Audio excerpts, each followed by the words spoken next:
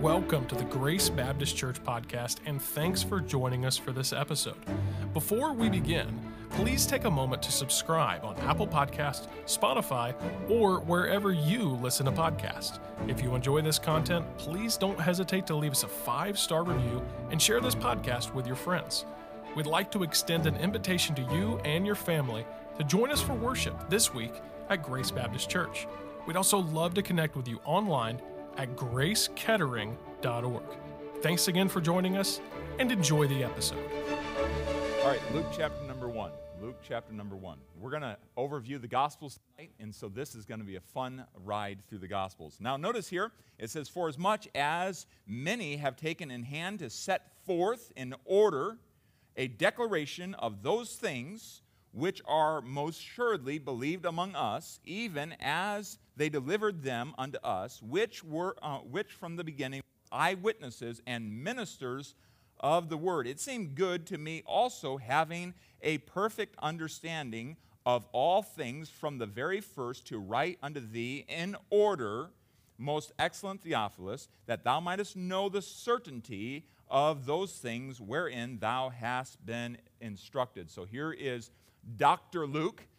He is writing down to this man, Theophilus. If you turn over to Acts chapter number 1, it says there in Acts 1:1, "The former treatise have I made, O Theophilus, of all that Jesus began both to do and teach until the day in which he was taken up, after that he, through the Holy Ghost, had given commandment unto his apostles, whom he had chosen, and to whom he had showed himself after the resurrection."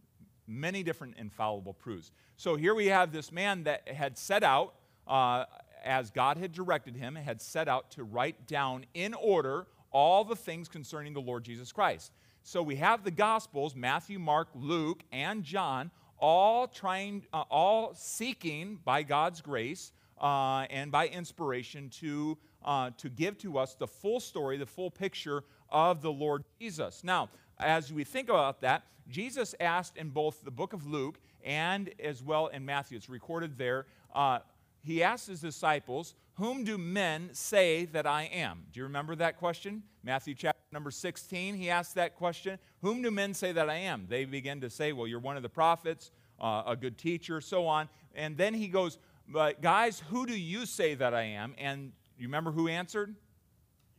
Peter did. And what did he say? "Thou art the Christ, the Son of the living God." Why was it so important that he said Christ?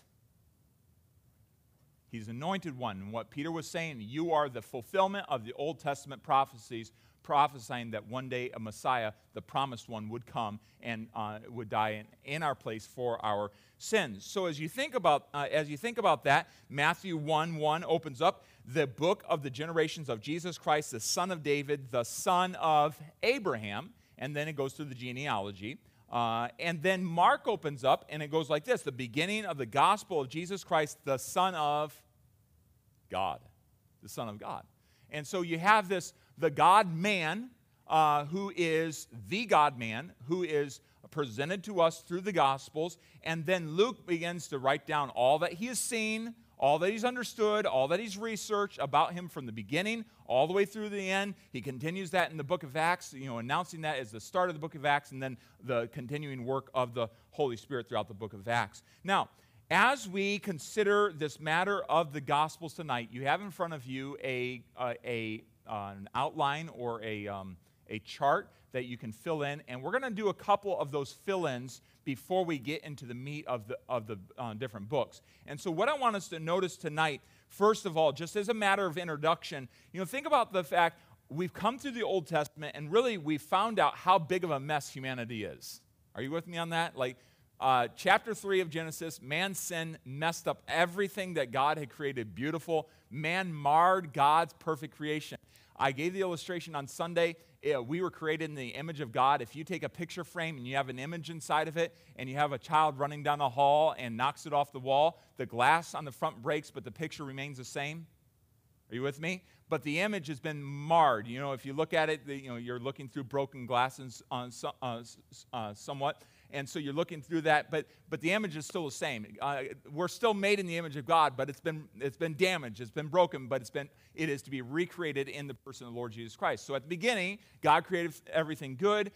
Man sinned, and the rest of the Old Testament is all getting to the point, looking forward to the point that Jesus Christ, the Messiah, would one day come. But there's a lot of lessons along the way, sacrifices and so on, a lot of lessons along the way. So we learn in the Old Testament, things are bad, but help is on the way. In the New Testament, immediately we open up in Matthew chapter 1 and verse number 1, the book of the generation of Jesus Christ, the promised one, the Savior, Jesus, Christ, the promised one, the Messiah. Right away, we're opening up there, and we find that help has arrived. Hope is alive in the person of the Lord Jesus Christ. So a triumphal opening, and how these four books are laid out for us just to open up who Jesus Christ is to us is their point. And so as we think about that, the Old Testament, there's a long and clear case that humanity is an absolute mess without God, doesn't want God, but God wants humanity, and he's continuing to promise a way of escape, a way to come back to God, a way to be reconciled with God. All this is being promised, and we open up in the New Testament, and we find that right within the human community, the church, within the human heart, when the life of the gospel is allowed to work, it revolutionizes lives.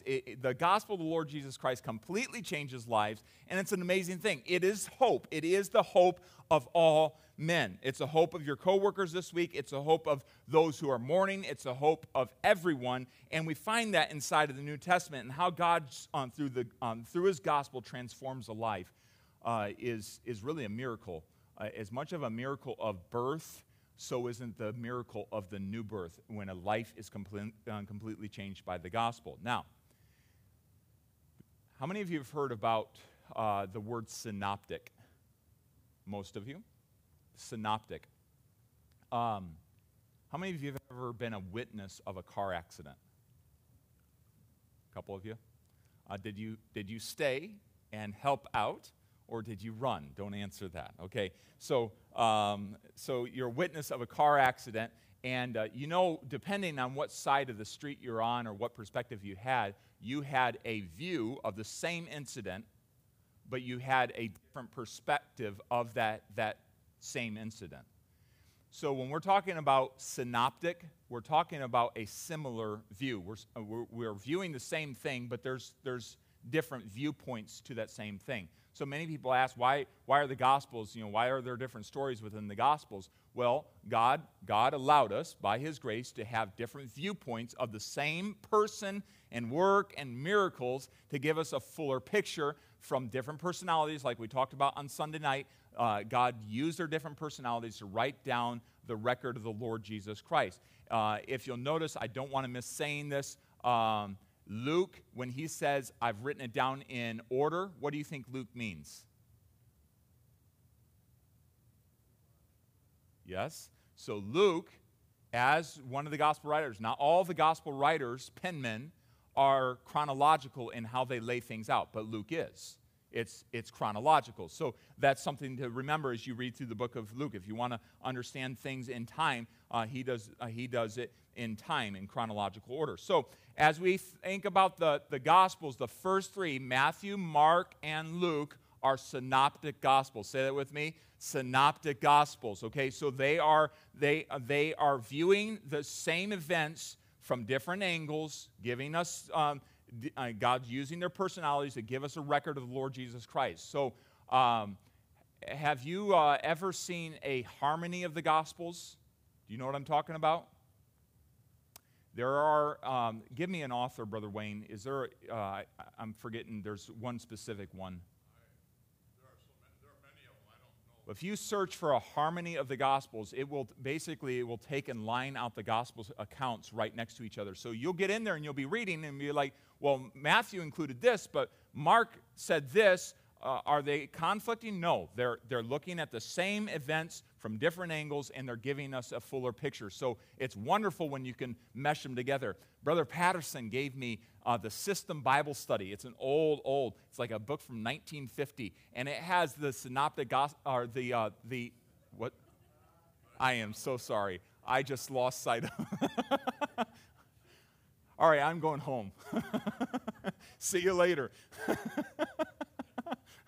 Okay, well, now that I just lost my audience, that reminds me of being in India when I tried to give an illustration about pursuing, and I decided to use an illustration about hunting.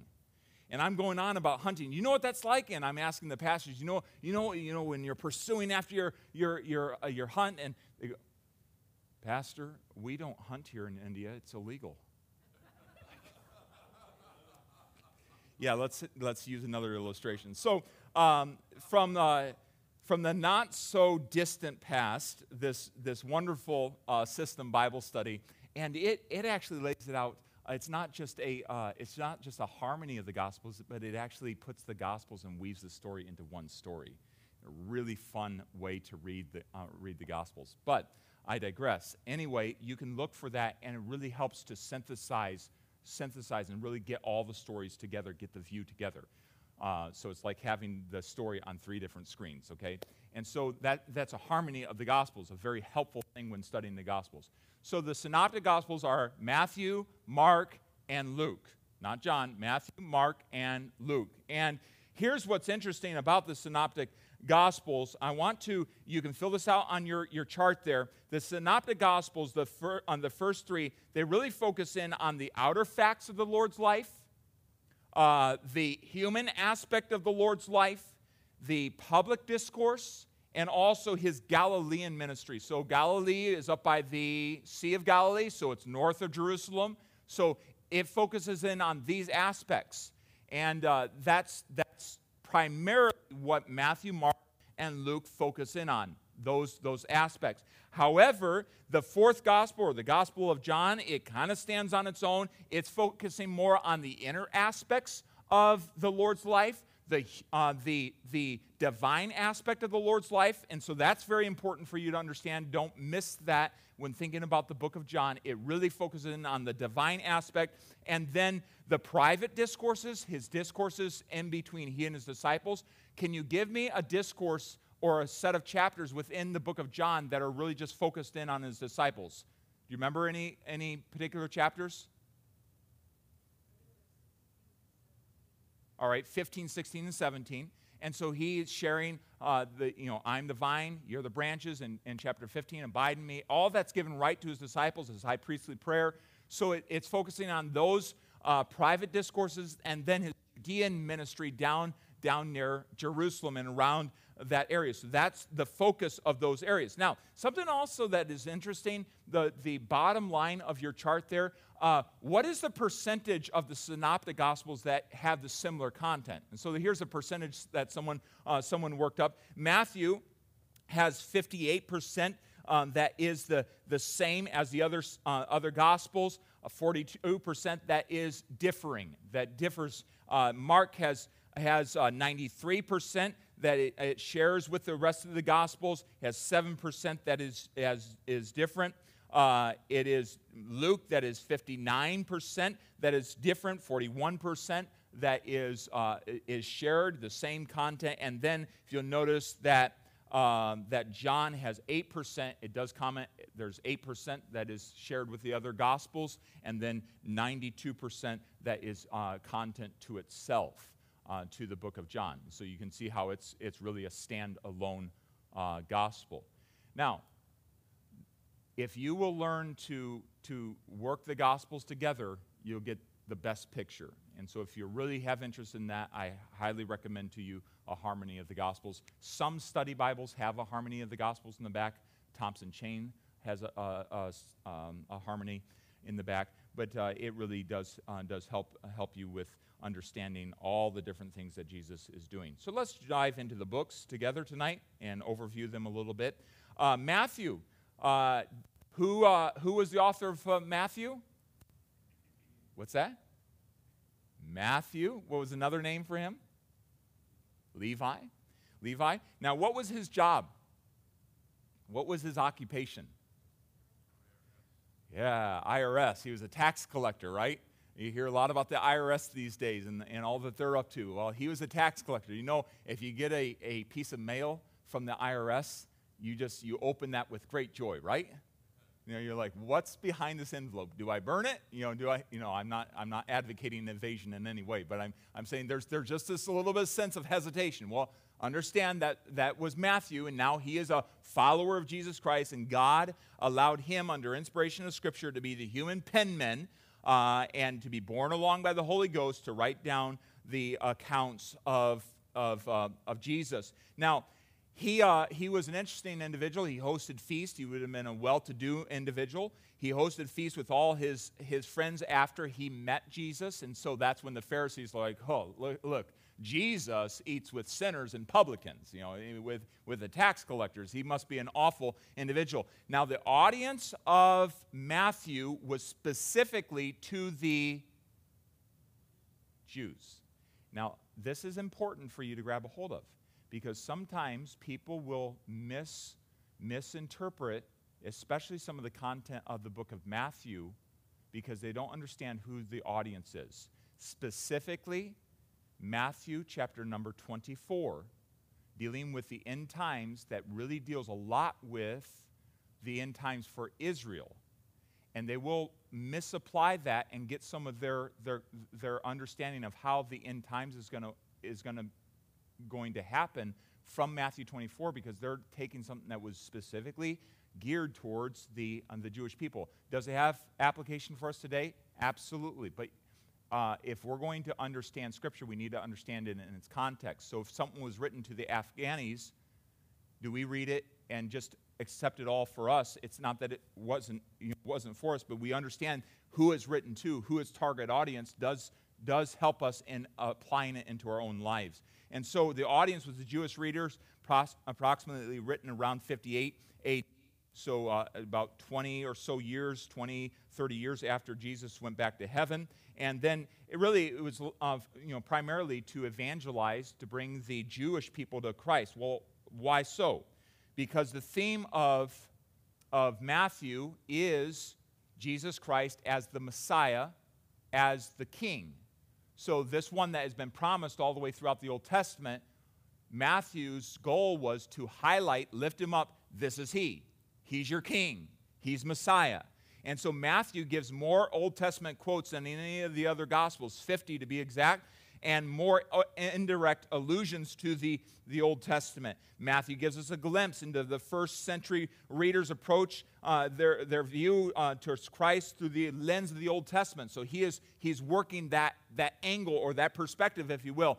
Here's who he was promised, and here's what was said about him in the Old Testament. Here's the King. Here's the Messiah. Here's the fulfillment of that. So Matthew defines Jesus as a king and explains his coming kingdom. So that helps you in understanding that.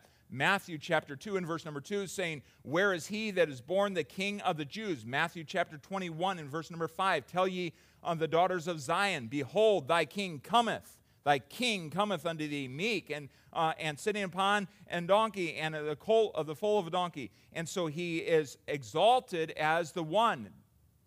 In the Old Testament, your king was going to be coming. Here he is. The king has come, and he is here. So it's interesting, if Jesus had been received by the Jews, what would have happened? People often wonder, would he have set up the kingdom? So the question is, if he had been accepted, when he came into Jerusalem, if they had accepted him, what would have happened? Or did the cross have to happen? So was there a plan? Was the cross plan B? Are you all together? No, it wasn't. He's always going to go to the cross. And this is the amazing thing about how God's sovereignty and the free will of man all work together. By the way, Acts talks about that, man's will and God's determinate counsel, how that all blends together. But he had to go to the cross. He had to. And that was promised. All the sacrifices looked forward to the cross. Passover looked forward to the cross. He was the Passover lamb. So there was no plan B. Death wasn't, they made the wrong decision and now he's going to the cross. He was coming to go to the cross. He came to seek and to save that which was lost. He came to give his life a ransom for many, Mark 10 and verse 48. So Matthew's goal was to connect Jesus to the promises and prophecies and the pictures of the Old Testament, firmly establishing that this Jesus, the Savior of all the world, is indeed the Messiah that was promised in the Old Testament. So it blended that in the mind of the Jewish reader. And so it's still very powerful today for witnessing to the Jewish people. And it's a very needed book. I quote from J. Vernon McGee, although it is not alleged that the arrangement of the books of the Bible are inspired, in other words, the way that they're set out and the way that they're laid out, we've recognized that Job is the first book in the Bible, or the first book in time that was written in the Bible.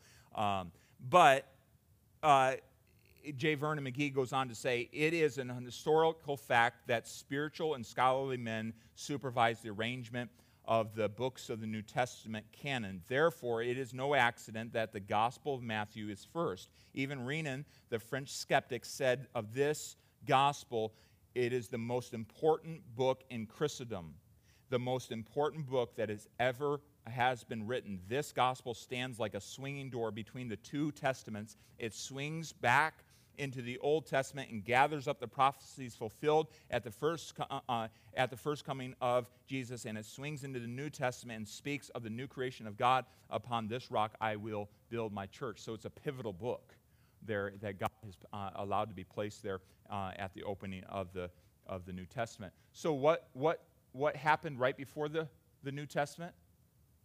What was the period of time there? How many years that we ended? So 400 years.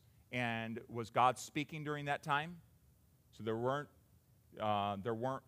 wasn't direct revelation from God during that time. So we call them the 400 years of silence, a dark period. I was thinking about that the other day. Our country is just over 200 years old.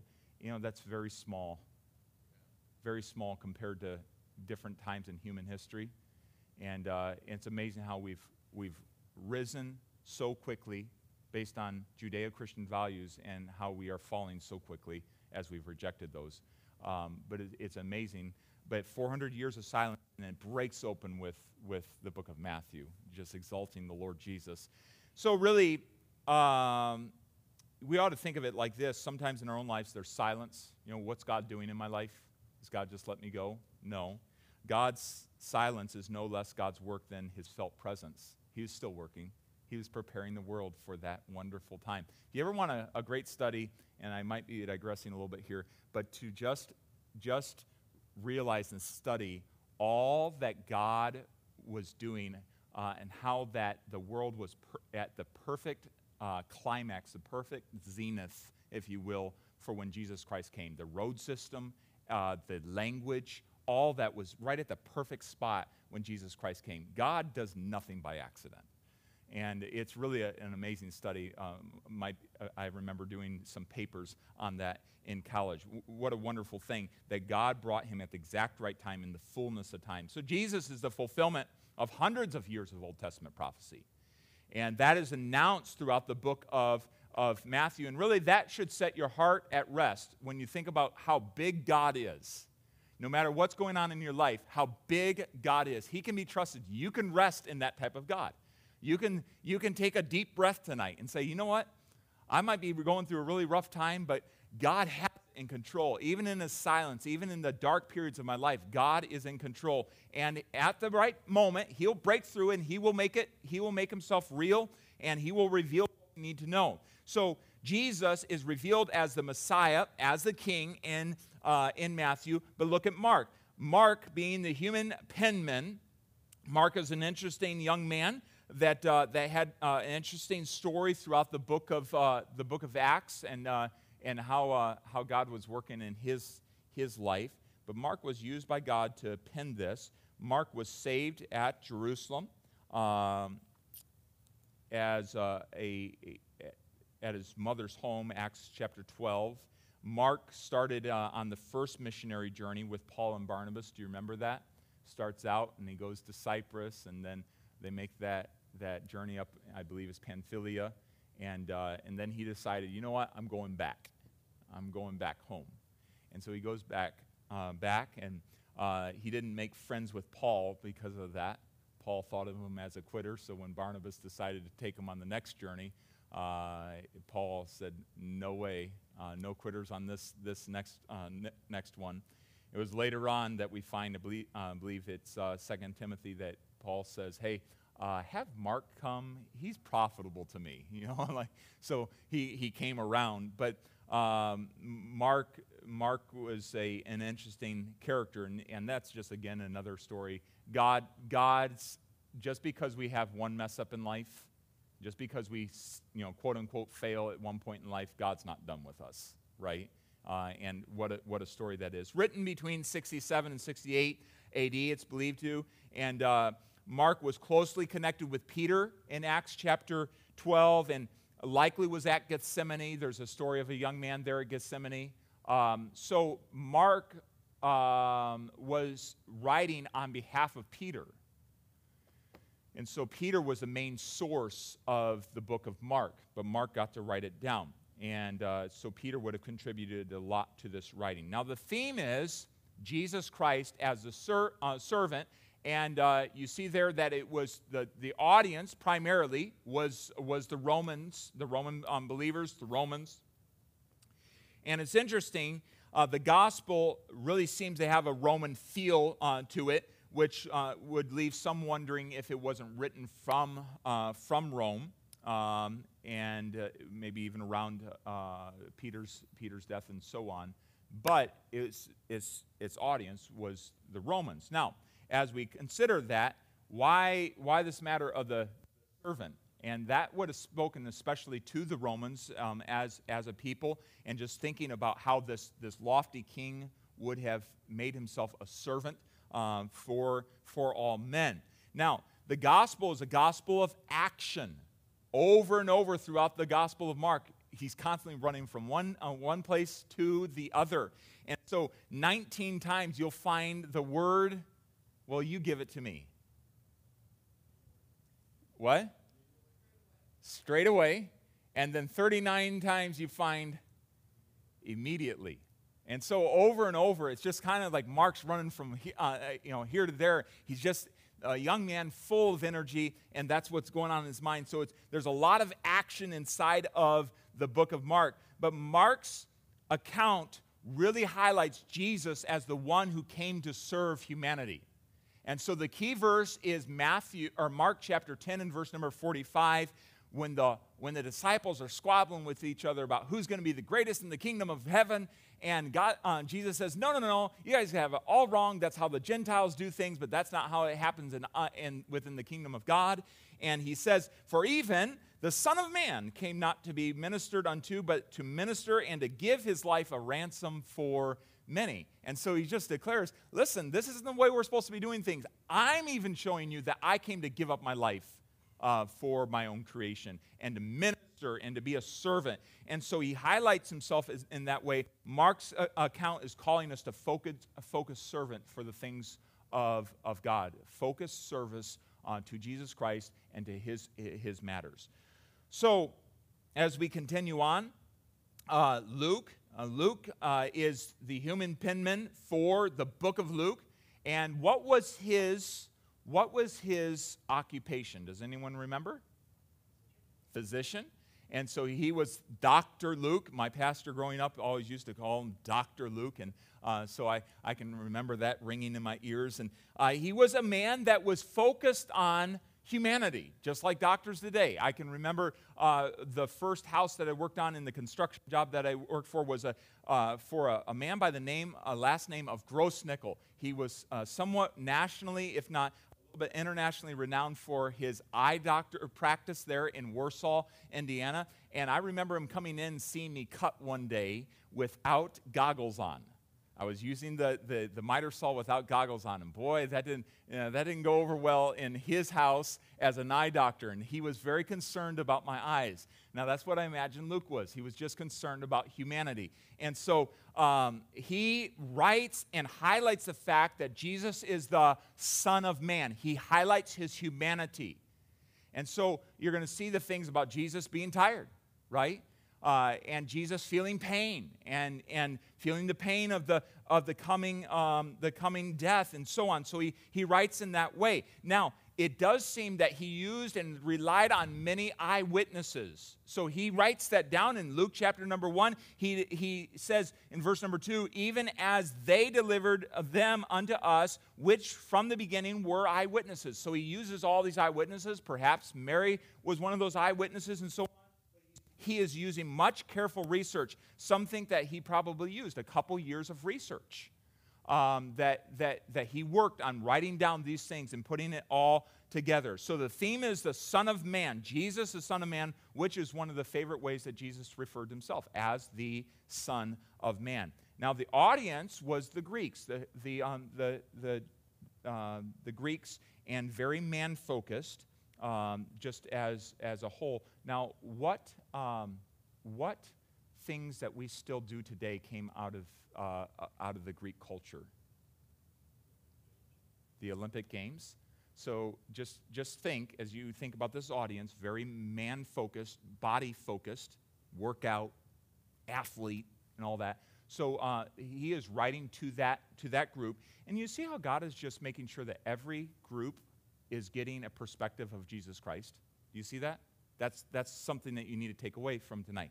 And so he's highlighting the man, Jesus Christ. Luke 19:10, for the Son of Man is come to seek and to save that which was lost. And Luke, a Greek physician, a Gentile believer, was one who traveled with Paul, and so he's writing from the eyewitness accounts, he's writing to the Greek people. And he really just shows over and over to us the compassion and the power of the Lord Jesus Christ, how he's full of grace and truth. He's tough yet tender.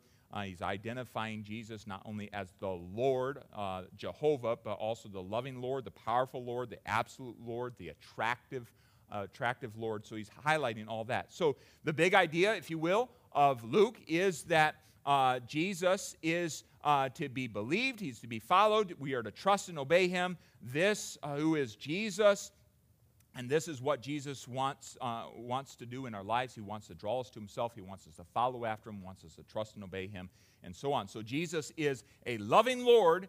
Therefore, I'm compelled to be his follower. And that's what Luke wants to get across. Come and follow this one who is so loving. Lastly, the book of John. So this is not the synoptic, right? He stands alone. So what is John all about? Before you throw that up there, what is John trying to highlight to us? So if Matthew's talking to the Jews about him being the king, Romans about being the servant, and the Greeks about being the man and his manhood, what is John trying to highlight to us? Does anyone remember? What's that? Son of God. What's that? Savior. His deity. That's what I'm looking for. It is Son of God, but his deity is especially. So why is it that when we meet someone and they've freshly come to the Lord Jesus, we say, you ought to go read the book of John? Because it highlights Jesus Christ. Well, also because it's a very simple of the Gospels and of the books of the Bible. It's a very simple book to jump into. But it's highlighting Jesus Christ. What better way to start out your walk with Jesus Christ than to go to a book that highlights him as very God? And so that's what's going on. So as a human author, the human penman, John is this writer, and he never identifies himself. You know what? Does anyone remember how he alludes to himself? What's that? The one who Jesus loved. You both had it. So he announces himself as that way. So when you're reading through the disciple whom Jesus loved, that's John referring to himself. So he never gave his own name. It's written between 90 and 95. Remember, John wrote whatever other book of the Bible, or penned what other book? Okay, the epistles, but also Revelation. And so this is written, believed to be written between 90 and 95 AD, one of the last to be written. While John served at Ephesus, this was related by Polycarp, the pastor of Smyrna, a disciple of John. And so if you ever hear about this man named Polycarp, he was one of those early pastors, but he would have known John. John 21 verse 25, and there are also many other things which Jesus did, which, if they should be written every one, I suppose that even the world itself could not contain the books that should be written. Amen. And so he finishes off that way. You know what? we've written down so much, and I guess if we wrote everything, all the libraries in the world could not contain the things that Jesus did on earth. That's mind-blowing. And I guess we're going to get to learn about all that in heaven. So who's the audience? The world, all men. All men need to know that Jesus Christ is the Son of God, very God. And by the way, what is the dividing line between Christianity and every other religion in the world? The deity of Jesus Christ. And so this is the book. That's why oftentimes it's paired with John and Romans. For the church plants, they'll pass out John and Romans. These two books are very, very specific to Jesus Christ and the salvation that he offers. And so the theme is Jesus, the Son of God, not a God-man, not a God-man, but the God-man. There is no other God-man. He is it.